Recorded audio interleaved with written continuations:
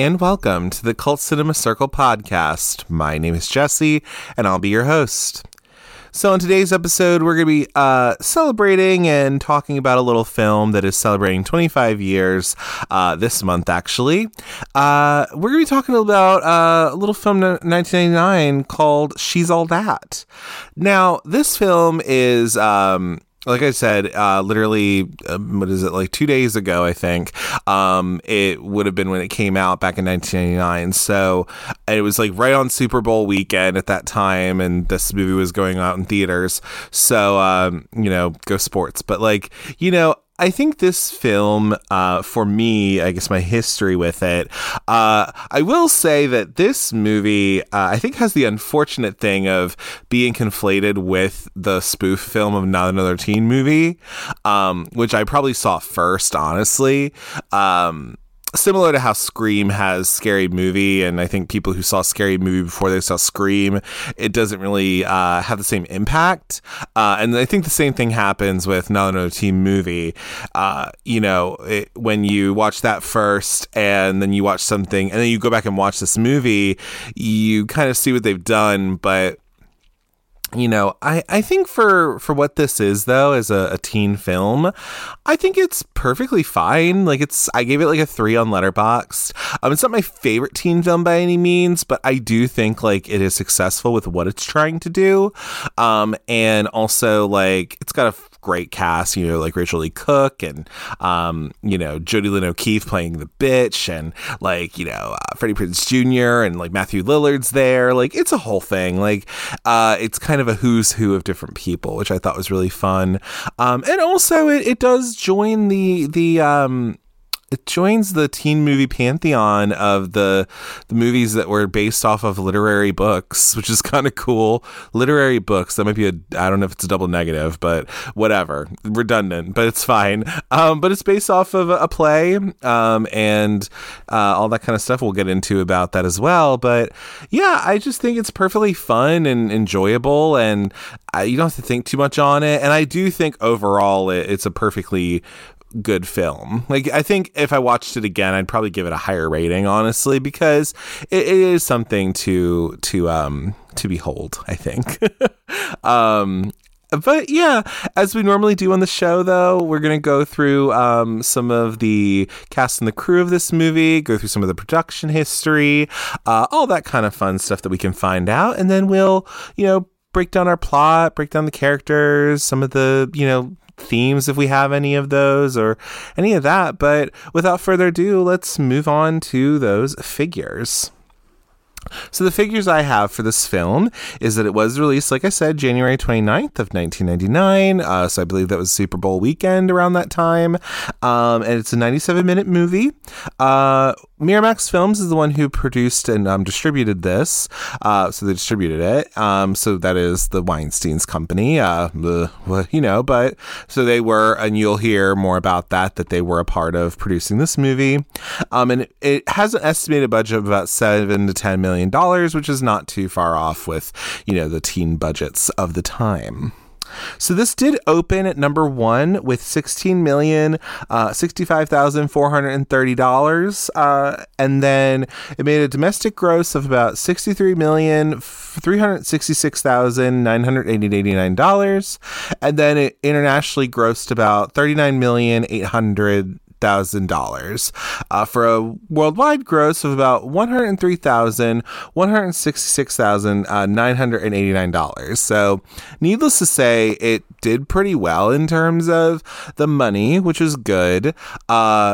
And weirdly enough, it's not like they made any sequel after this. They did make a gender-swapped remake of this that does include Rachel Lee Cook and also Matthew Lillard in it. I will not be talking about it because I have not seen it. But all I've seen is reactions to it, on YouTube, because everyone fucking hates it and stuff. But yeah, that is what this movie was. So it was financially successful, and it showed that teen films could do something cool at the box office. Then we're looking at about a 41% on Rotten Tomatoes from 63 reviews from critics, and then an 55% audience score with about 250,000 ratings. and then we were looking at a 2.8 out of 5 on Letterboxd. So it's kind of split a little bit, you know, and that doesn't surprise me, I guess. This movie, if anything, does feel a little, you know, tropey when it comes to it. But I think overall, though, like, it's not, I don't know, it can feel like that, I guess, but I also think, like, it's a perfectly smart movie, I think, and it's not anything too, you know, horrible or anything. Like I said, it's a boy girl thing or anything like that. You know, there's some stuff where I'm like, you know, there are some worse movies out there, I think, for sure. So some of the crew of this movie. So we have the director of Robert Iscove. He's the guy who did Cinderella from 1997 with Brandy and Whitney Houston. He directed that. And also he did From Justin to Kelly, which is apparently an abject horror in itself. And then also Boys and Girls. He did that movie as well. So he's directed those things. The writer of this movie is R. Lee Fleming Jr. So he is the guy who he wrote this movie, but he also wrote He's All That, which is the Netflix original, like, little remake of this film. But he is also the original writer. He ended up getting, like, a credit of it, I think, but he was the one who wrote Get Over It from 2001, which is like an adaptation of Midsummer Night's Dream from Shakespeare. If you haven't watched Get Over It, go watch Get Over It. It's so fun. It's Ben Foster, Kirsten Dunst. It's really fun. I like it. And the composer of this movie is Stuart Copeland, who he was actually, he was the composer on Good Burger from 1997, and also Pecker, which is one of John Waters' movies with Christina Ricci and Edward Furlong, I believe. Haven't seen it, but you know, I love me a John Waters movie. And he also did the one and only On the Line from which has Lance Bass in it playing a straight guy who's, like, falling in love with Emmanuel Cherokee. And you know, listen, that, oh god, you know, it's funny, I did an audio commentary on that once and I didn't actually release it like that. I had, like, a Patreon for a minute.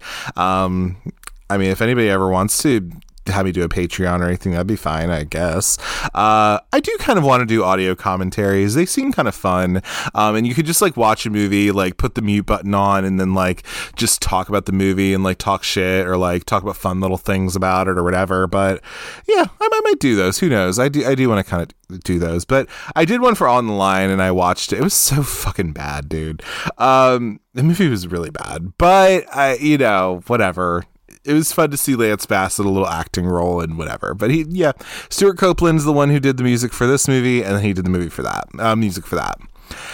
Cinematographer is Francis Kenny, so they are the cinematographer for different movies. Heathers, he did shoot Heathers, and also Scary Movie.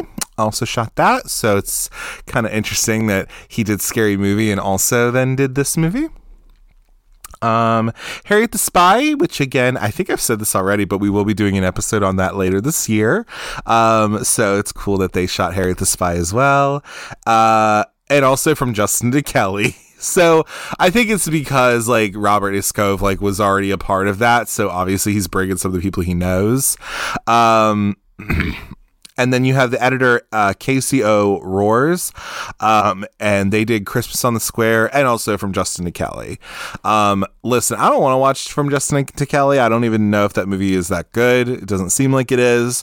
But who knows? Maybe I have to at this point. I do like a Kelly Clarkson, except she hated that fucking movie, apparently.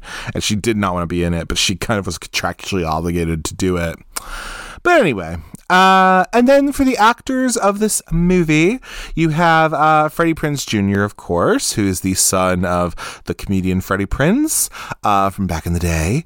But he is, of course, from I Know What You Did Last Summer, and the sequel as well. He's also in the movie Sparkler, which was Darren Stein's directorial debut. He's in that movie with Jamie Kennedy and Park Overall and all that. So that's cool. He's also in Scooby-Doo, and he's also in The House of Yes with Parker Posey, where he is I think he's the brother of Parker Posey, and then he brings his girlfriend Tori Spelling to Thanksgiving dinner. So yeah, if you haven't seen The House of Yes, I would check it out. It seems like a fun movie. I wasn't the hugest on it, like I didn't fall in love with it, but it was a fun movie, and I love a Parker Posey movie, of course. And then we have our queen, Rachel Lee Cook. So she is child model actor turned, adult actor. So she is from like This Is Your Brain on Drugs PSA from back in the day, but she was also in like the Babysitters Club movie. She was in she was also in The House of Yes, funny enough. She plays young Jackie O, which is kind of fun. She's also in All I Want to Do with Gabby Hoffman and Kirsten Dunst. Josie and the Pussycats, of course, she's Josie. She's also in He's All That, like I said. And then, Carpool. She's in that movie with, I think, if I'm not mistaken, wait, no. Wait, yeah. Kevin Pollak is also in that movie, Carpool. Yeah. I was right. Yep. I know these things. I mean, I guess I should know these things. I am doing a literal episode on it, but no, he's not. I keep getting him. Let me tell you something. I keep getting him and like, I keep getting House Arrest and Carpool like just switched for some reason. So no, Kevin Pollak is not in Carpool. He's in House Arrest, and she is not in that movie. Although she very well could have been. No, that's Tom Arnold and David Paymer. Sorry about that. Anyway, but Kevin Pollak is in this movie too. He's like from, like I said, House Arrest. Oh my God. The Usual Suspects, That Thing You Do. He plays the dad, Papa Boggs, if you will. Rachel Lee Cook's amazing though. You have Matthew Lillard. He is Shaggy himself from Scooby-Doo. He is from Scream, of course. He's in all the things. He was in Five Nights at Freddy's. He was in fucking He's All That. He was the voice of Shaggy for the longest time. I mean, he's fucking amazing. And he was in SLC Punk. I must say, I love SLC Punk. I've loved that movie for a long time. I might cover it on the show. Anybody who wants to come on and cover that with me, I would be down for it. I love that movie so much. Anyway, yeah, if you haven't watched SLC Punk, please watch that. Paul Walker, so of course, rest in peace, Paul Walker. He unfortunately passed away from a car accident. But he's from the Fast and the Furious movies. This is kind of what his bread and butter was. But I love him a lot from Pleasantville, where he is the love interest kind of Reese Witherspoon's character, and then also he is in Tammy and the T-Rex. We can't forget about Tammy and the T-Rex. Don't worry, I'm going to do an episode on that too. I love that movie. That movie is so stupid and lovely. And you have Jodie Lynn O'Keefe, who plays Taylor Vaughn in this movie. She is from she's in the she's in the sequel to Devil in the Flesh that starred Rose McGowan, like for the first movie, and then she's in the second movie, which is weird. Anyway, but she's also from Halloween H2O. She is in Whatever It Takes as well, which is a not very good teen movie with Marla Sokolov in it. And Shane West, and then also Jodie Lynn O'Keefe. But she's cool. She's fine. And then Kieran Culkin's in this movie. He plays Simon Boggs. And then he's from Scott Pilgrim vs. the World. He is from Home Alone. I think like the Home Alone sequels as well. He was also in the Cider House Rules apparently as well. So that's kind of fun. So yeah, that's a little bit about our cast, I guess. I'm gonna look and see if there's anybody else. Oh, but then also you have like Anna Paquin, one of the, if not the youngest, one of the youngest Oscar winners ever in life. But she was also in like Trick or Treat, of course. She was in the X-Men movies. She's Anna Paquin. She's amazing. But this is before she really blew up like that. Eldon Henson plays Jesse Jackson. That's his literal name, which is Lainey's friend. He is from Idle Hands. He's also been in, which I do have an Idle Hands episode coming out at some point as well. But he was in like The Butterfly Effect. He was in Killers of the Flower Moon. He was in the Mockingjay movies for. Okay, so he's had a little career. Good for him. Usher is in this movie. He's the campus DJ. Lil Kim's in this movie as well, as one of Taylor's friends, and also Gabrielle Union, of course, is in this as well. Dule Hill is also in here playing Preston. He's from like Holes, and he was also like in in a couple of things as like a younger kid too. He's a dancer, really. So yeah, I would love Dule Hill. Clea Duvall's in this movie as well. That's a fun little thing too, because then her and actually fun little thing. So because Clea Duvall is one of the bitchy art girls, and then the other girl as well, the other bitchy art girl, that is Catherine Town. And if you don't already know, her and Catherine Town are then in the same year are in the movie But I'm a Cheerleader, where they play people who get put to, new directions. So yes, they are in this movie together, and they're also in that movie together. Yeah, there's a couple other fun little ones. So like Alexis Arquette pre-transition was in this movie as well, kind of like they were in Bride of Chucky. Debbie Morgan, who I love Debbie Morgan, she is also the art teacher in this movie. She's from East Bayou and like all sorts of things. And also Tim Matheson from A Very Brave Sequel, and also the voice of Johnny Quest. He plays the dad of Zach Seiler, Mr. Seiler, I guess. But yeah. And there's a couple other, nothing too crazy, I guess. Nobody else too crazy, I don't think. Although they do have, a fun little thing in here, if you didn't already know this, tying back to Harriet the Spy.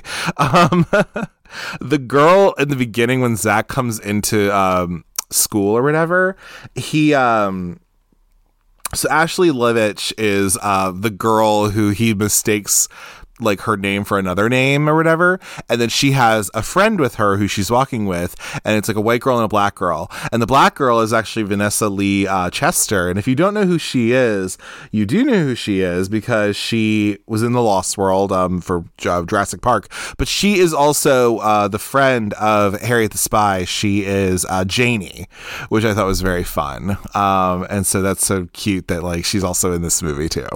But enough about the cast, I guess. But that it's kind of a who's who of different people, really. But yeah, I think that was really cool.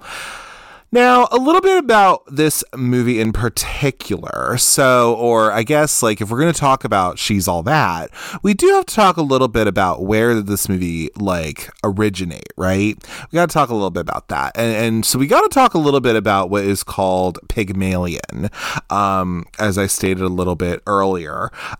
This movie in particular is a adaptation of that, similar to how Clueless is an adaptation of Emma, and how 10 Things I Hate About You is The Taming of the Shrew and stuff like that. So we got to talk a little bit about Pygmalion in this situation. Now, Pygmalion itself is also a Greek mythology figure. So pretty much what happens with Pygmalion is that generally what happens with them is that Pygmalion is a sculptor who fell in love with a statue that he had carved himself. And so in book 10 of Ovid's Metamorphosis, which is this book, pretty much, it was a Roman poet, but it was this thing. Pygmalion was Cypriot, I believe, so from Cyprus, a sculptor who carved a woman out of ivory, and that statue was named Galatea. And so let me see anything fun, but the basic idea you need to know is that it's based off of Greek a little bit, but when we're talking about the actual true real that's what it was. So falling in love with one of his sculptures, and then the sculpture comes to life. The general idea of that myth was a popular subject for the Victorian era British playwrights. So Pygmalion got turned into a play by George Bernard Shaw, and so W.S. Gilbert, who was one of Shaw's influences, he liked this Pygmalion story. He wrote a successful play based on the story called Pygmalion and Galatea, and all of that kind of stuff. And so, it just was yeah, it was this pretty much George Bernard Shaw. He came across this material and he decided to turn it into a different story.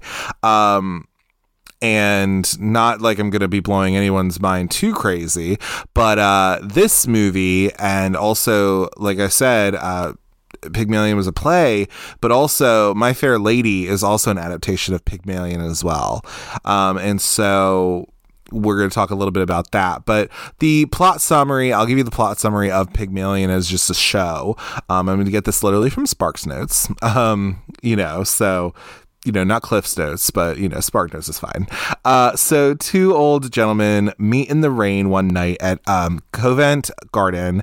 Professor Higgins is a scientist of phonetics, and Colonel Pickering is a linguist in Indian dialects.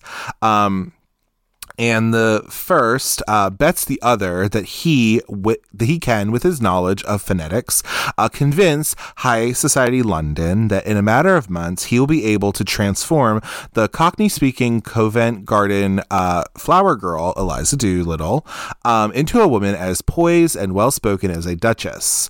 The next morning, the girl appears at his laboratory on Wimpole Street to ask for speech lessons, offering to pay a shilling so that she may speak properly enough to work in a flower shop.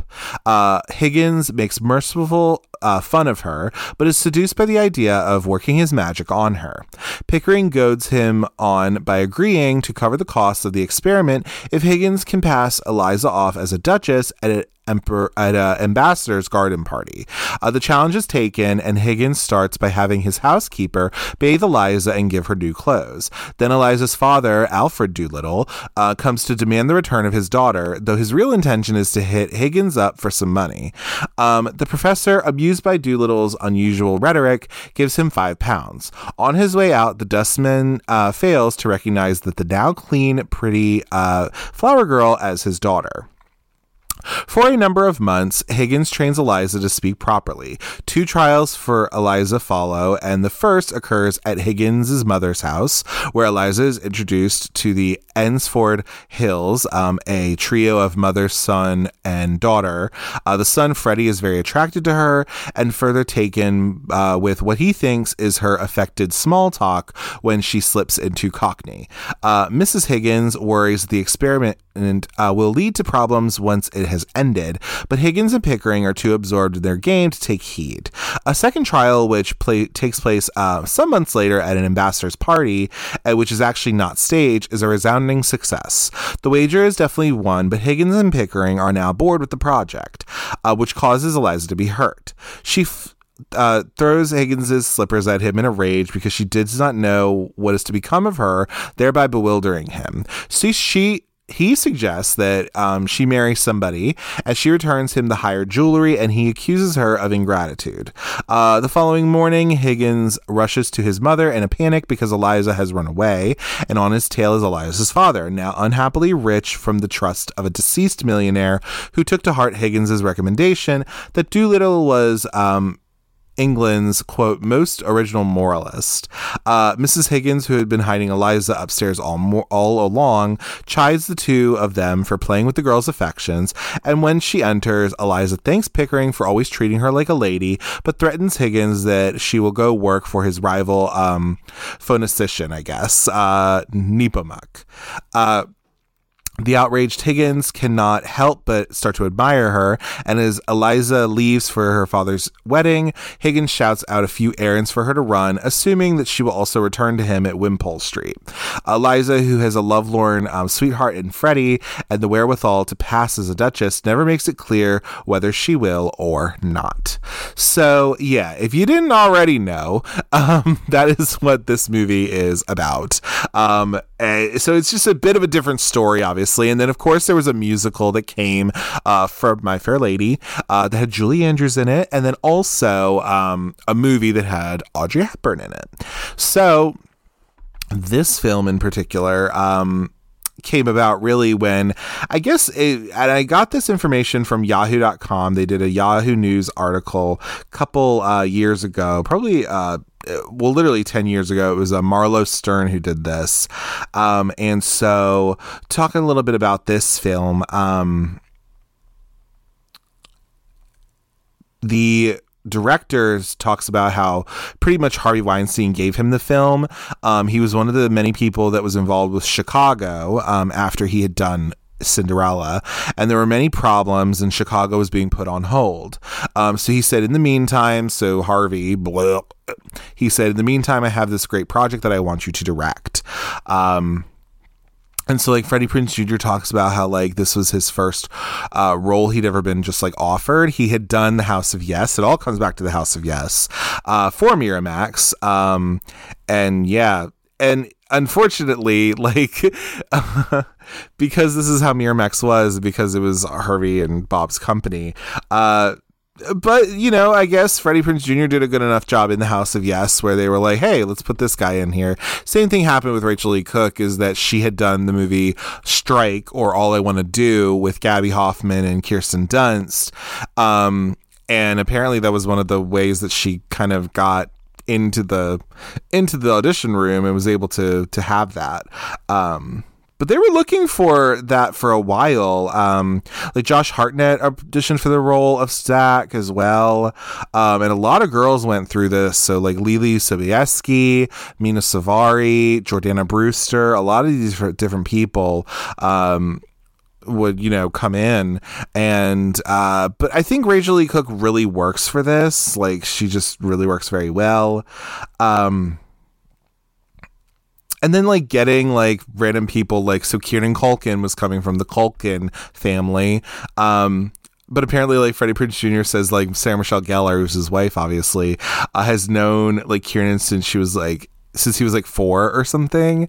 And so it's so super cool that, like, you know, that kind of happened. And then, like, also she's in the movie, like, she has a little cameo, because by this point Buffy would have already been on, so she didn't say anything, like, she doesn't talk, but I just think that's super cool. And apparently also she was, like, best friends with, like, Jodie Lynn O'Keefe back in the day, and they were, like, they worked in New York before, so that's kind of cool.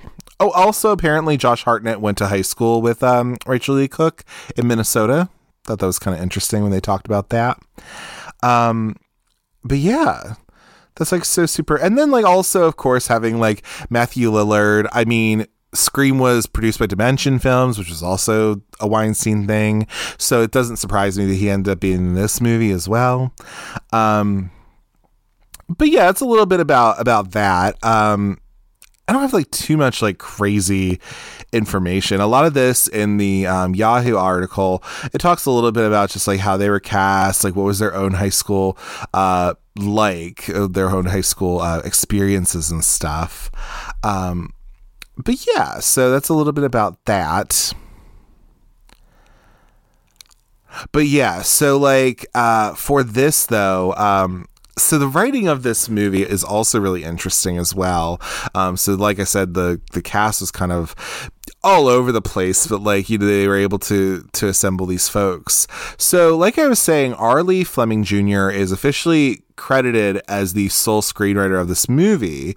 But also, in an interview in 2002, M. Night Shyamalan, who actually stated that he polished the screenplay while he was also adapting Stuart Little and writing a spec script for what would then become The Sixth Sense. And this was also confirmed on the film's audio commentary with Iskov. So he did talk about that.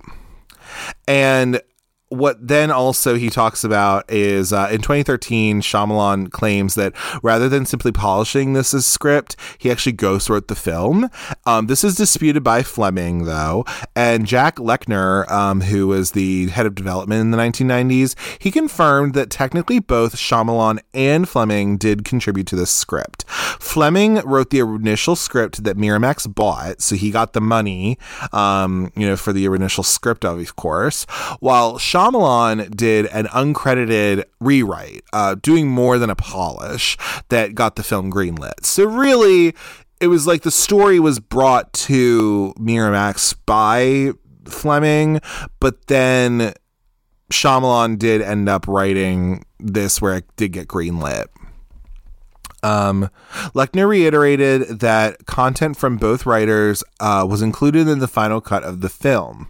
And producer Richard N. Gladstein said that the script was, quote, pretty much done already, but that Shyamalan's changes, quote, helped enormously with the relationship with Kevin Pollak, who is Wayne in this movie, the dad.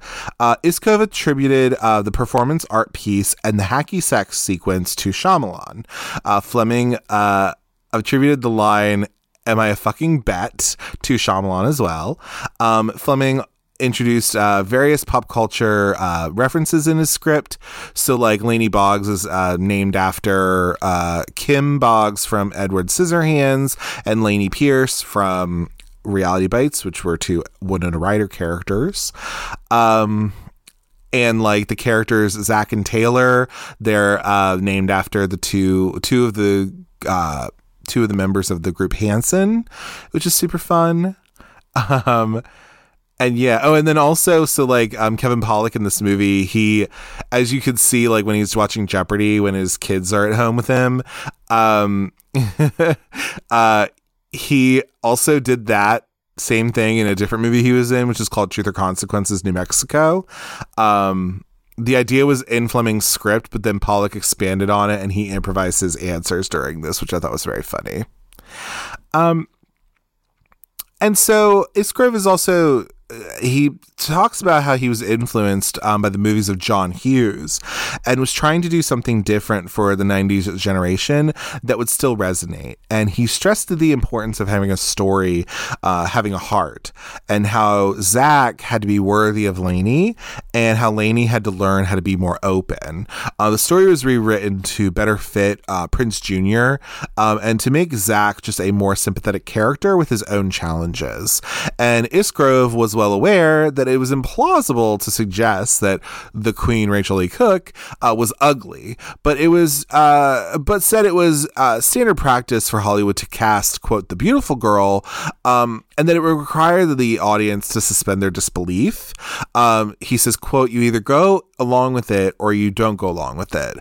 Comparing Laney's transformation to that of like Clark Kent into Superman, Iskov said that casting the role was more about finding the actor who had the range to give the necessary performance. And I kind of agree with that. I mean, the whole thing is that, you know, the whole joke, I guess, is that, you know, oh, these glasses and paint covered overalls or whatever. But it's not completely about that. I mean, you know, it's a Hollywood movie. They're going to cast a pretty young actress, you know, I mean, because a lot of the times, like, because acting is a business that is about the way you look a lot of the time, like, you have to obviously look aesthetically pleasing, but you get the idea that, and we'll talk about this a little bit, but you get the idea that Laney is different from other people. It's not a thing of, like, not like other girls type shit, and she doesn't seem like in my view, she doesn't seem like a manic pixie or anything like that, like dream girl person, obviously. But like, you know, there is something that makes her different. And I think this works out a lot more where I can be like, oh yeah, no, she's different from her peers because of this. And that's what makes her somebody to then, you know, turn into something a little different and to just kind of tweak a little bit, you know, and that's what I think it is. I absolutely kind of understand how she is the Eliza Doolittle in this thing. I almost keep wanting to say Eliza Dushku, by the way, but like I haven't yet. I don't think, hopefully. But no, but she is the Eliza Doolittle of this story, and that kind of checks out for me, honestly. But yeah, so filming of this movie took place in like a little over a month, August 6th, 1998 to September 28th, 1998. So a little over a month. This is all shot at Torrance High School, which is the Buffy the Vampire Slayer high school and also the 90210 high school. I think it was also the high school from Not Another Teen Movie. Ace Grove was also he was a choreographer, which I guess makes sense if he then went on to do From Justin to Kelly.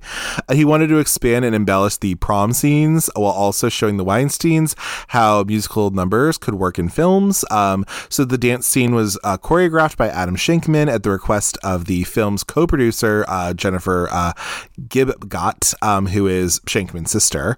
And so Shankman was assisted by Ann Fletcher, who I think was another choreographer.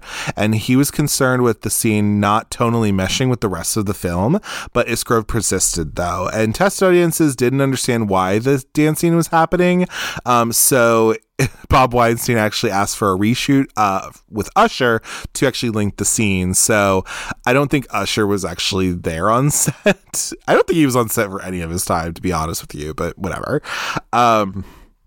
Shankman also worked with Matthew Lillard when he was dancing at the party, which I thought was really nice as well. And talking a little bit about the costumes. So the costume designer, Denise Wingate, said, quote, "We have no budget, so we had to get really creative. Everything in that prom scene is like white, black, or gold, and they got it all from the Salvation Army, and they just worked it."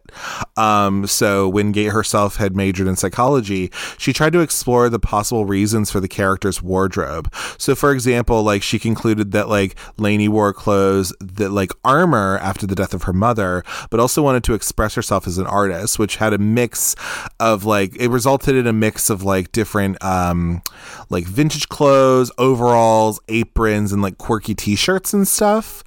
Because I think her mom was an artist. She was a photographer, if I'm not mistaken. And all of that. The falafel restaurant hat, for example, was created on short notice with items that were just picked up from a Michaels. Lainey's transformation was reflected in the red dress, which demonstrated a, quote, bold statement of her dressing in a color that was so different than anything we had seen in her before. And so Rachel Lee Cook talked about feeling really self-conscious in the scene when she first descends the stairs in the dress. And there were actually two versions of the dress. One that was like a stunt double dress that was reserved for when Lainey falls on the driveway after the party. And then a second smaller dress, which left Cook holding her breath, trying to get through the scene quickly. So that all happened.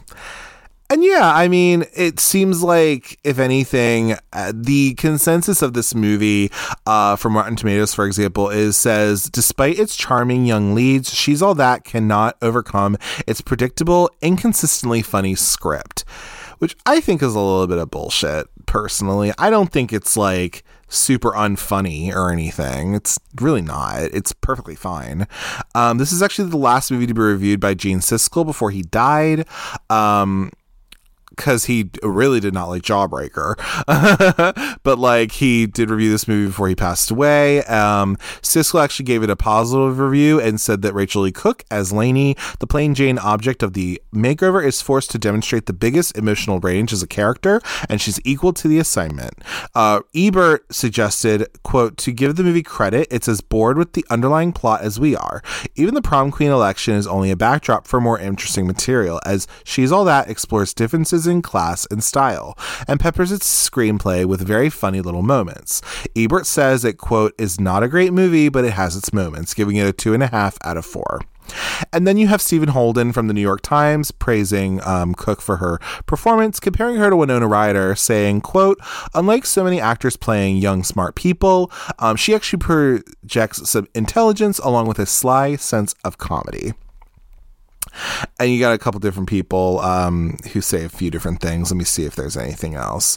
William Thomas of Empire criticized the film, saying that despite a few scenes, the rest is just breezy propaganda for American high school fascism. And, quote, "The most worrying thing about She's All That is its message. The, quote, ugly duckling, specs, dungarees, art lover must conform. She's gets a makeover, and the boys notice her bobos for the first time to fit in." I guess this guy might be from I don't know where he's from, but I like some of his use of words there.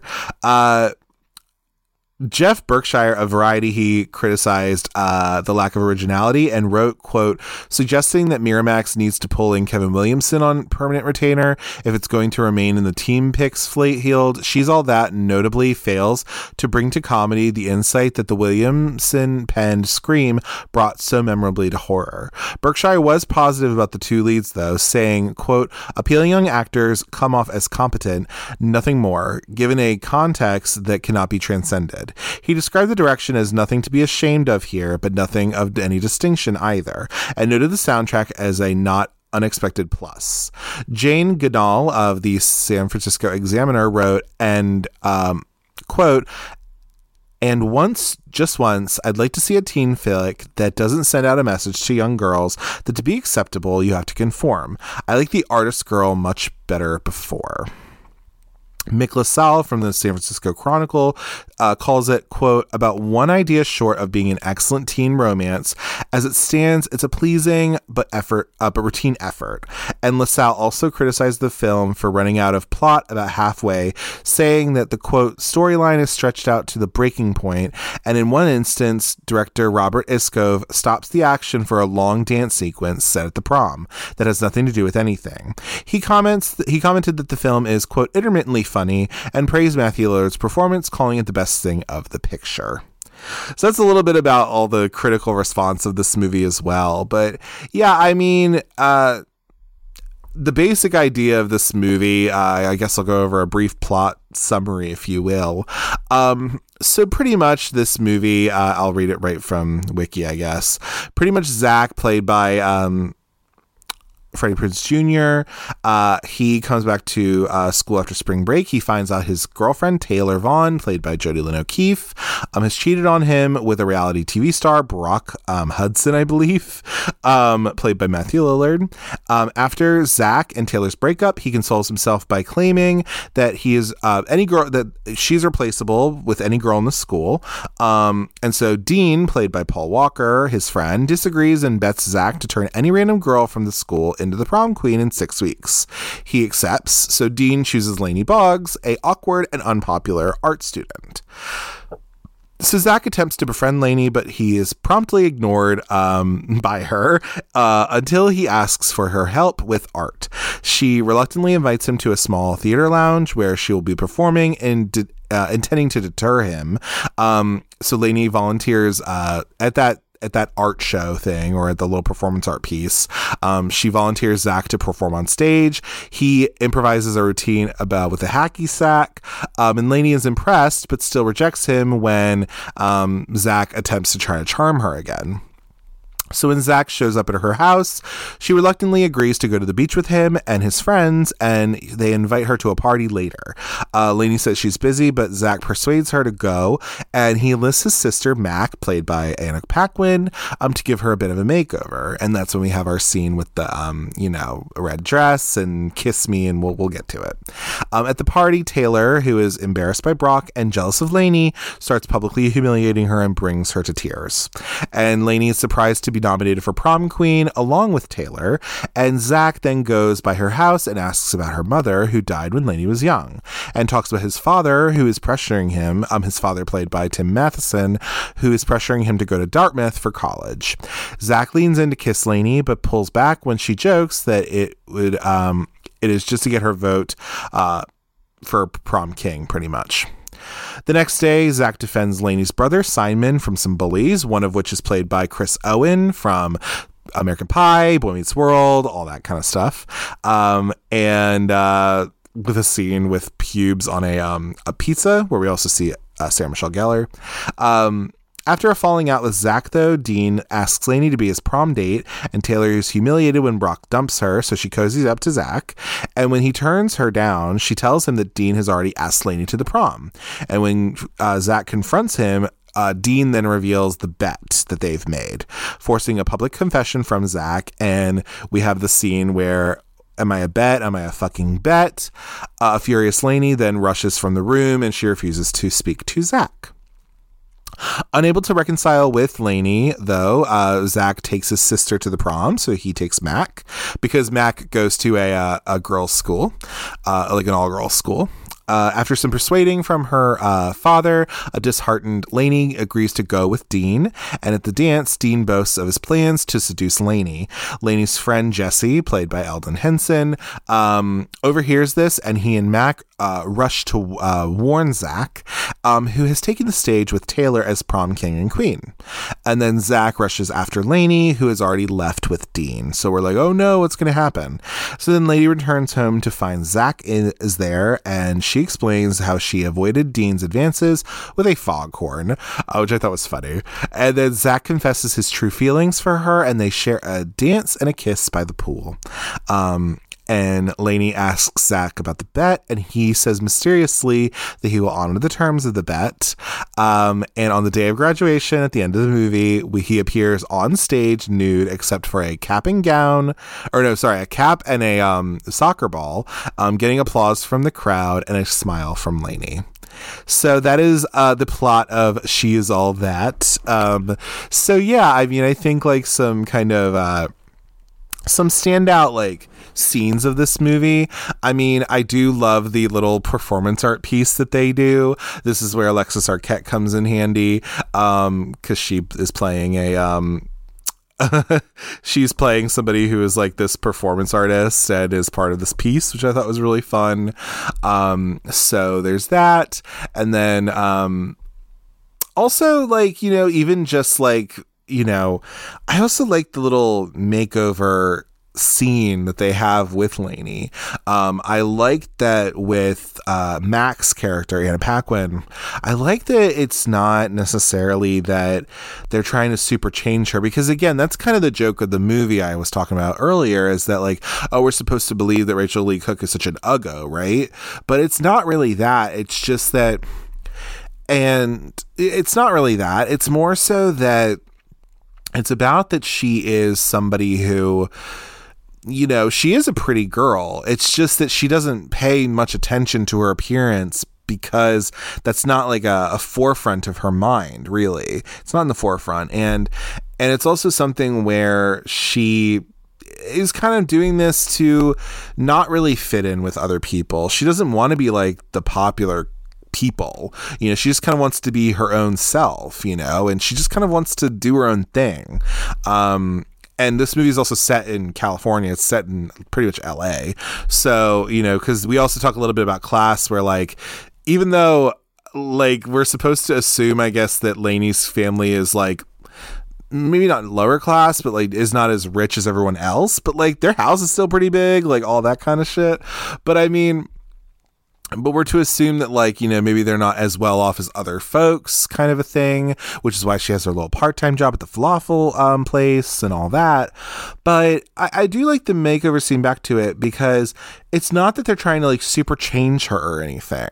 And Mac even says that, you know, slightly, you know, it's improved, not new, you know, Lainey Boggs, you know, and I like that kind of distinction to make, to, you know, say, you know, it's not the new and improved, it's, you know, it's slightly improved, you know, because you already have somebody, you know, who they have a perfectly good canvas. It's just that you're fixing this up a little bit, and you're just, you know, yeah, you're gussing her up, you know. I mean, why not? Like, everyone deserves to have a little nice little makeover, or a nice little, you know, to feel good about themselves. Because I think the thing with Lainey's character, and we'll get into that with a character breakdown of any sort, but like, you know, she is somebody who is, yeah, she's just different from her classmates, probably because she's just dealing with being this kind of, you know, being the oldest kid in this family, and also having to kind of take on not really the mom role, but like also just having to, like, you know, just being the oldest in this family, and you know, trying to make sure like her brother is like doing all right and her dad's doing okay, and you know, she kind of puts herself last, I feel like, if that makes any sense. I really do think it is, and that's why I think it's a really interesting distinction, and it's different than what they did in My Fair Lady. You know, the difference between Eliza Doolittle, you know, is that Eliza Doolittle really is just like kind of like, she's impoverished, and she's like, you know, obviously she's kind of like this Cockney accent and stuff and whatever, but like, you know, that was what makes her different. But when you clean her up a little bit, you give her these elocution lessons, she can become something a little different. Lainey already knows, and she's already aware of like what it's like in high school and how she is. It's just, you know, she doesn't want to be like other people. She doesn't want to be like these other rich assholes. You know, she doesn't want to be like Clea Duvall. You know what I mean? So yeah, I personally like Lainey as a character. If I'm being honest, like I think she's perfectly fine. You know, yeah, you know, Janie Briggs or whatever from another teen movie, but that's a completely like separate thing to me. And I don't think, obviously it's a parody and it's a spoof or whatever, but I think Lainey is a perfectly fine character.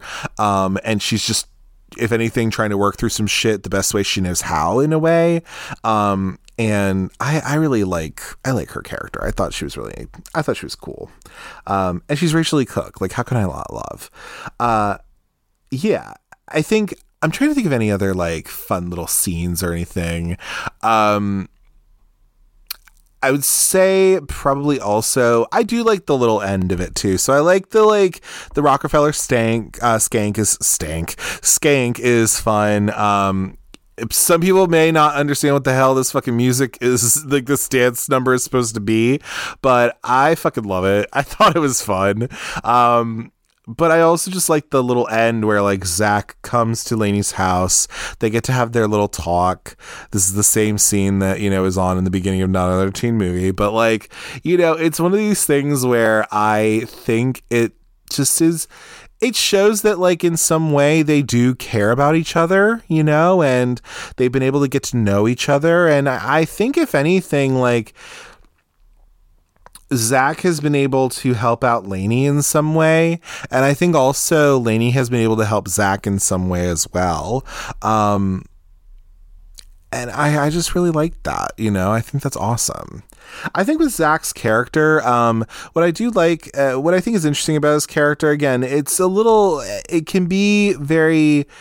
can come off as a little bit one note maybe, but like I also think like there is a little bit of depth there, because it's not necessarily that, like, with Zach's character, it's not necessarily that he's not like a dumb jock or anything like that. He's a soccer player, so he's not like your quarterback of the football team, right? He's like the captain of the soccer team. He's like student body president. He's actually a really smart dude. And so he's not like a dumb jock or anything like that. But like the thing with him is that I think that it's nice that he does have something where it's not like you know, I don't want your life, Dad, or whatever. But I think it's just more so that maybe that's what he thinks, that like his parents or his father especially is like kind of pushing him to go to Dartmouth, right? But I think it's even more so that maybe, I think it has more to do with the fact that like I think his dad just wants him to make the decision of where he wants to do and what he wants to do. 'Cause maybe that hasn't been something that, you know, Zach's been thinking on, or maybe he's been caught up too much with like, you know, oh, my dad wants me to do this, or he wants me to follow in his footsteps. And it's like, well, maybe he doesn't want you to just follow in his footsteps. Maybe you think he does, but I think it has more to do with just, he wants you to make sure that you know what you want to do and that you have some sort of a plan with like, what are you doing afterward? Kind of a thing. So, you know, but I do like Zach for the most part. He is a dirty, dirty liar to Lainey, and that's not right. But I will say that, like, I think he does, you know, mend it at the end in a way. And if anything, I do like that he does that. And it's cool to see this guy be different than what we normally think of as like the jock, or like the quote big man on campus, to quote the Brady Bunch movie. But like, you know, I like Lainey, I think, a little bit more than I like Zach, but Zach is a perfectly fine character. And if anything, I'm glad that they didn't make him super duper one note or anything. Which I think that has more to do with like Brock. So like Brock's like a very like one-dimensional character, kind of because he has to be. Do you know what I mean? So there's that. And then with Taylor Vaughn, I mean, with her, she is just really somebody who, if anything, she is kind of that classic mean girl, right? Because she is like privileged, she's rich, she has, you know, these different people around her. She's the most popular girl. She is that bitch, right? But you also see that she has some like insecurities of her own, and she like, you know, she does have some insecurities of her own, and it is something where, if anything, like she has to lash out at people to make herself feel better in a way. But she is a bad bitch though. I love her. I love just how like, you know, fierce she can be, I feel like. But, you know, she is that mean girl. And it's not like she has a super duper crazy arc or anything. At the end of the day, she becomes prom queen, and that's great for her, you know? And a lot of it does come down to like, she is thinking this one thing where maybe she did have a cool thing with Zach and she decided to just kind of like break it all off, you know, but then she realizes that Brock's an idiot. He's kind of an ass. So like, you know, it's one of these things where she just has to then kind of come back, you know, tail between her legs, being like, hey, Zach, you still want to go to prom? And they do technically end up being prom king and queen together. So, but I think those are kind of like the main folks to really have a breakdown about, or to be able to try to break down as well. I also think, if anything, so like I was talking about with some of the scenes that I thought were kind of stand out or any of that kind of stuff. I guess also Jesse was somebody too. Again, Jesse doesn't have much in terms of like development a ton. It's that he's like the fat friend. He's like the boy, the friend of, you know, Lainey. He's fat apparently, so like he can't eat. He can't be shown eating apparently. Okay, but like, you know, if anything, like I do like that he has a little thing with Mac kind of, which I thought was fun. And that maybe they would kind of go down to like, you know, have a little relationship or whatever. But also like, with that though, I like that he at least is trying to be a good friend to Lainey and be like, hey, look, like I overheard this and I want to make sure that my friend isn't going to be hurt. You know, she's not going to do anything, you know, I want to make sure the situation is not great, you know, but like, I want to make sure that she, you know, is going to be okay, which I can appreciate, you know, and I think that's fine. I think with anything, you know, in terms of themes of this movie, again, it kind of all goes back to the Pygmalion story where, you know, like turning somebody into something else in a way. Although, I mean, I think in this movie, it's really more so that you're bringing Lainey out of this shell that she's kind of put herself into and she's kind of put around herself to kind of protect herself more so. So yeah, definitely that kind of metamorphosis is definitely in there as well.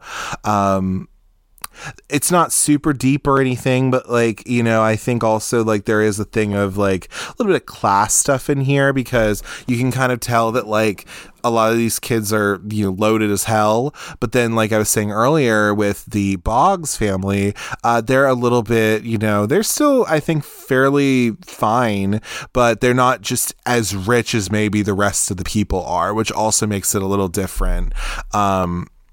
And you could see that as kind of like not in the same way as like Pretty in Pink does it, right? Where like Molly Ringwald's from the literal wrong side of the tracks and Andrew McCarthy, you know, is like rich and whatever.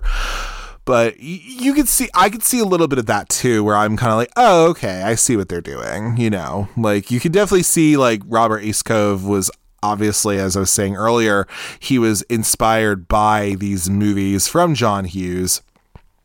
And I think, if anything, Pretty in Pink and Some Kind of Wonderful, which are just gender swapped versions of each other, well, really, Some Kind of Wonderful is a gender swapped version of Pretty in Pink.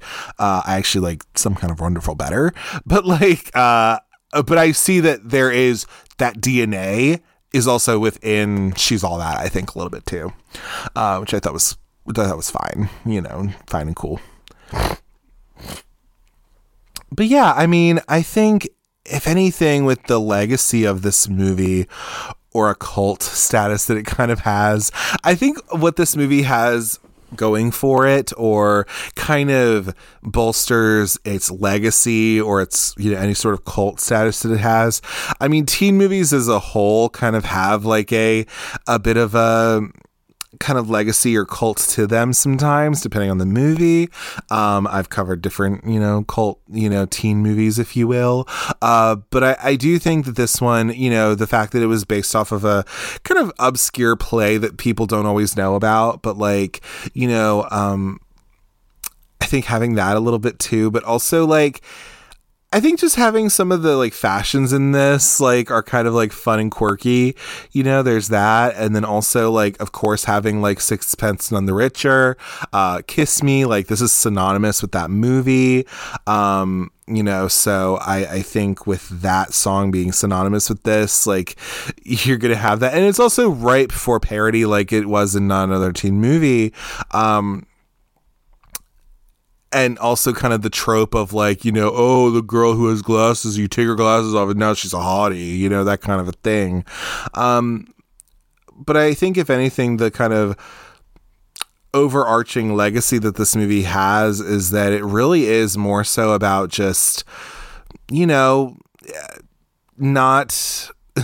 betting on people is bad. But also like, not seeing something at face value, but also not just, judging someone for, not judging a book by its cover in a way. You know what I mean? You see Laney Boggs and you see one type of person, but really she's a different type of person under that. And I think if anything, she's just somebody who, again, I think Rachel Lee Cook did a great job at portraying her, but she's just somebody who I think has had to put herself into a shell because of the stuff she's dealt with, and because she's the oldest in her family, and she's kind of helping to make sure that everyone in her family is all right. That's some heavy shit a little bit. Not that it gets too heavy, still PG-13 movie, waka waka waka, but I do think that's there. And then also just like, for all intents and purposes, I think this movie does end up being like a perfectly decent teen film for what it's trying to do. And I think maybe that's why people come back to it, a bunch. I can understand this being cozy for people and for being something where, it's a fun little movie that isn't too, most of it ages fine. Most of the time, maybe not all of it does, but most of it, you're like, oh, okay, like, no, this is this little thing with like Zach and Laney is cute. And I just think it can definitely be a comfort for some people, which is why 25 years later, it's still something that is known by folks, and you still have people who love the Rockefeller Skank song, and like who really enjoy Kiss Me, and who if anything, you also have like Rachel Lee Cook having like a lead role in this movie, and then she kind of had her own cool career after this, and there are so many things that this movie has going for it, and it's not a terrible film by any means. So I think there's way worse movies out there you could watch. And I'm glad to be able to cover this one and talk about it, because I think it's a fun little thing to check out. So that's kind of my little wrap up about She's All That. That's my final thoughts, if you will. But like I said, I think overall this is a fun film that I think deserves having a nice following for it. It's cool that it is in that pantheon of 1999 movies. And I really think it's worth a watch. So at least for the time being, it was on Netflix. I think it might still be on there. You're hearing this the end of January, so who knows? It might be going off soon, but you might be able to catch it on there. And it makes the rounds on like some streaming services. I think it might be on Paramount Plus as well, since it is a Miramax movie. So like, they end up there sometimes. So yeah, that's something as well. I don't ever really see it on Tubi or anything, or even like on HBO. It does come on HBO every so often. So if you have HBO Max, like you can definitely check it out there. But I definitely recommend it. I think it's a fun little movie. And yeah. But I think that's everything I can think of for today's episode and for this week, and all of that. But as we normally do, we're going to plug some stuff at the end. So if you are not already doing so, please, please, please follow Cult Cinema Circle on social media. You can follow on Instagram at Cult Cinema Circle. You can follow on Twitter /X at Cult Cinema Circle, and go follow me on Letterboxd at Jesse, Jesse, Kremp, Kremp, all one word. On there, I'll log the movies I review, and you might see what I'm covering for the show. Little reviews I put up there. I want to make little lists here and there. It's always super fun. And yeah, just general foolishness over there. Super fun. And then also on your podcatcher of choice, rate, comment, subscribe, give me 5 stars, give me a little 1 to 2 sentence review saying you like the show if you want. Email me at cultcinemacircle@gmail.com telling me if you like the show, hate the show, what I should cover, whatever you want to do. I'm open to all of it. And yeah, I think that's everything I can think right now. And then also we're, coming up on February, coming up soon.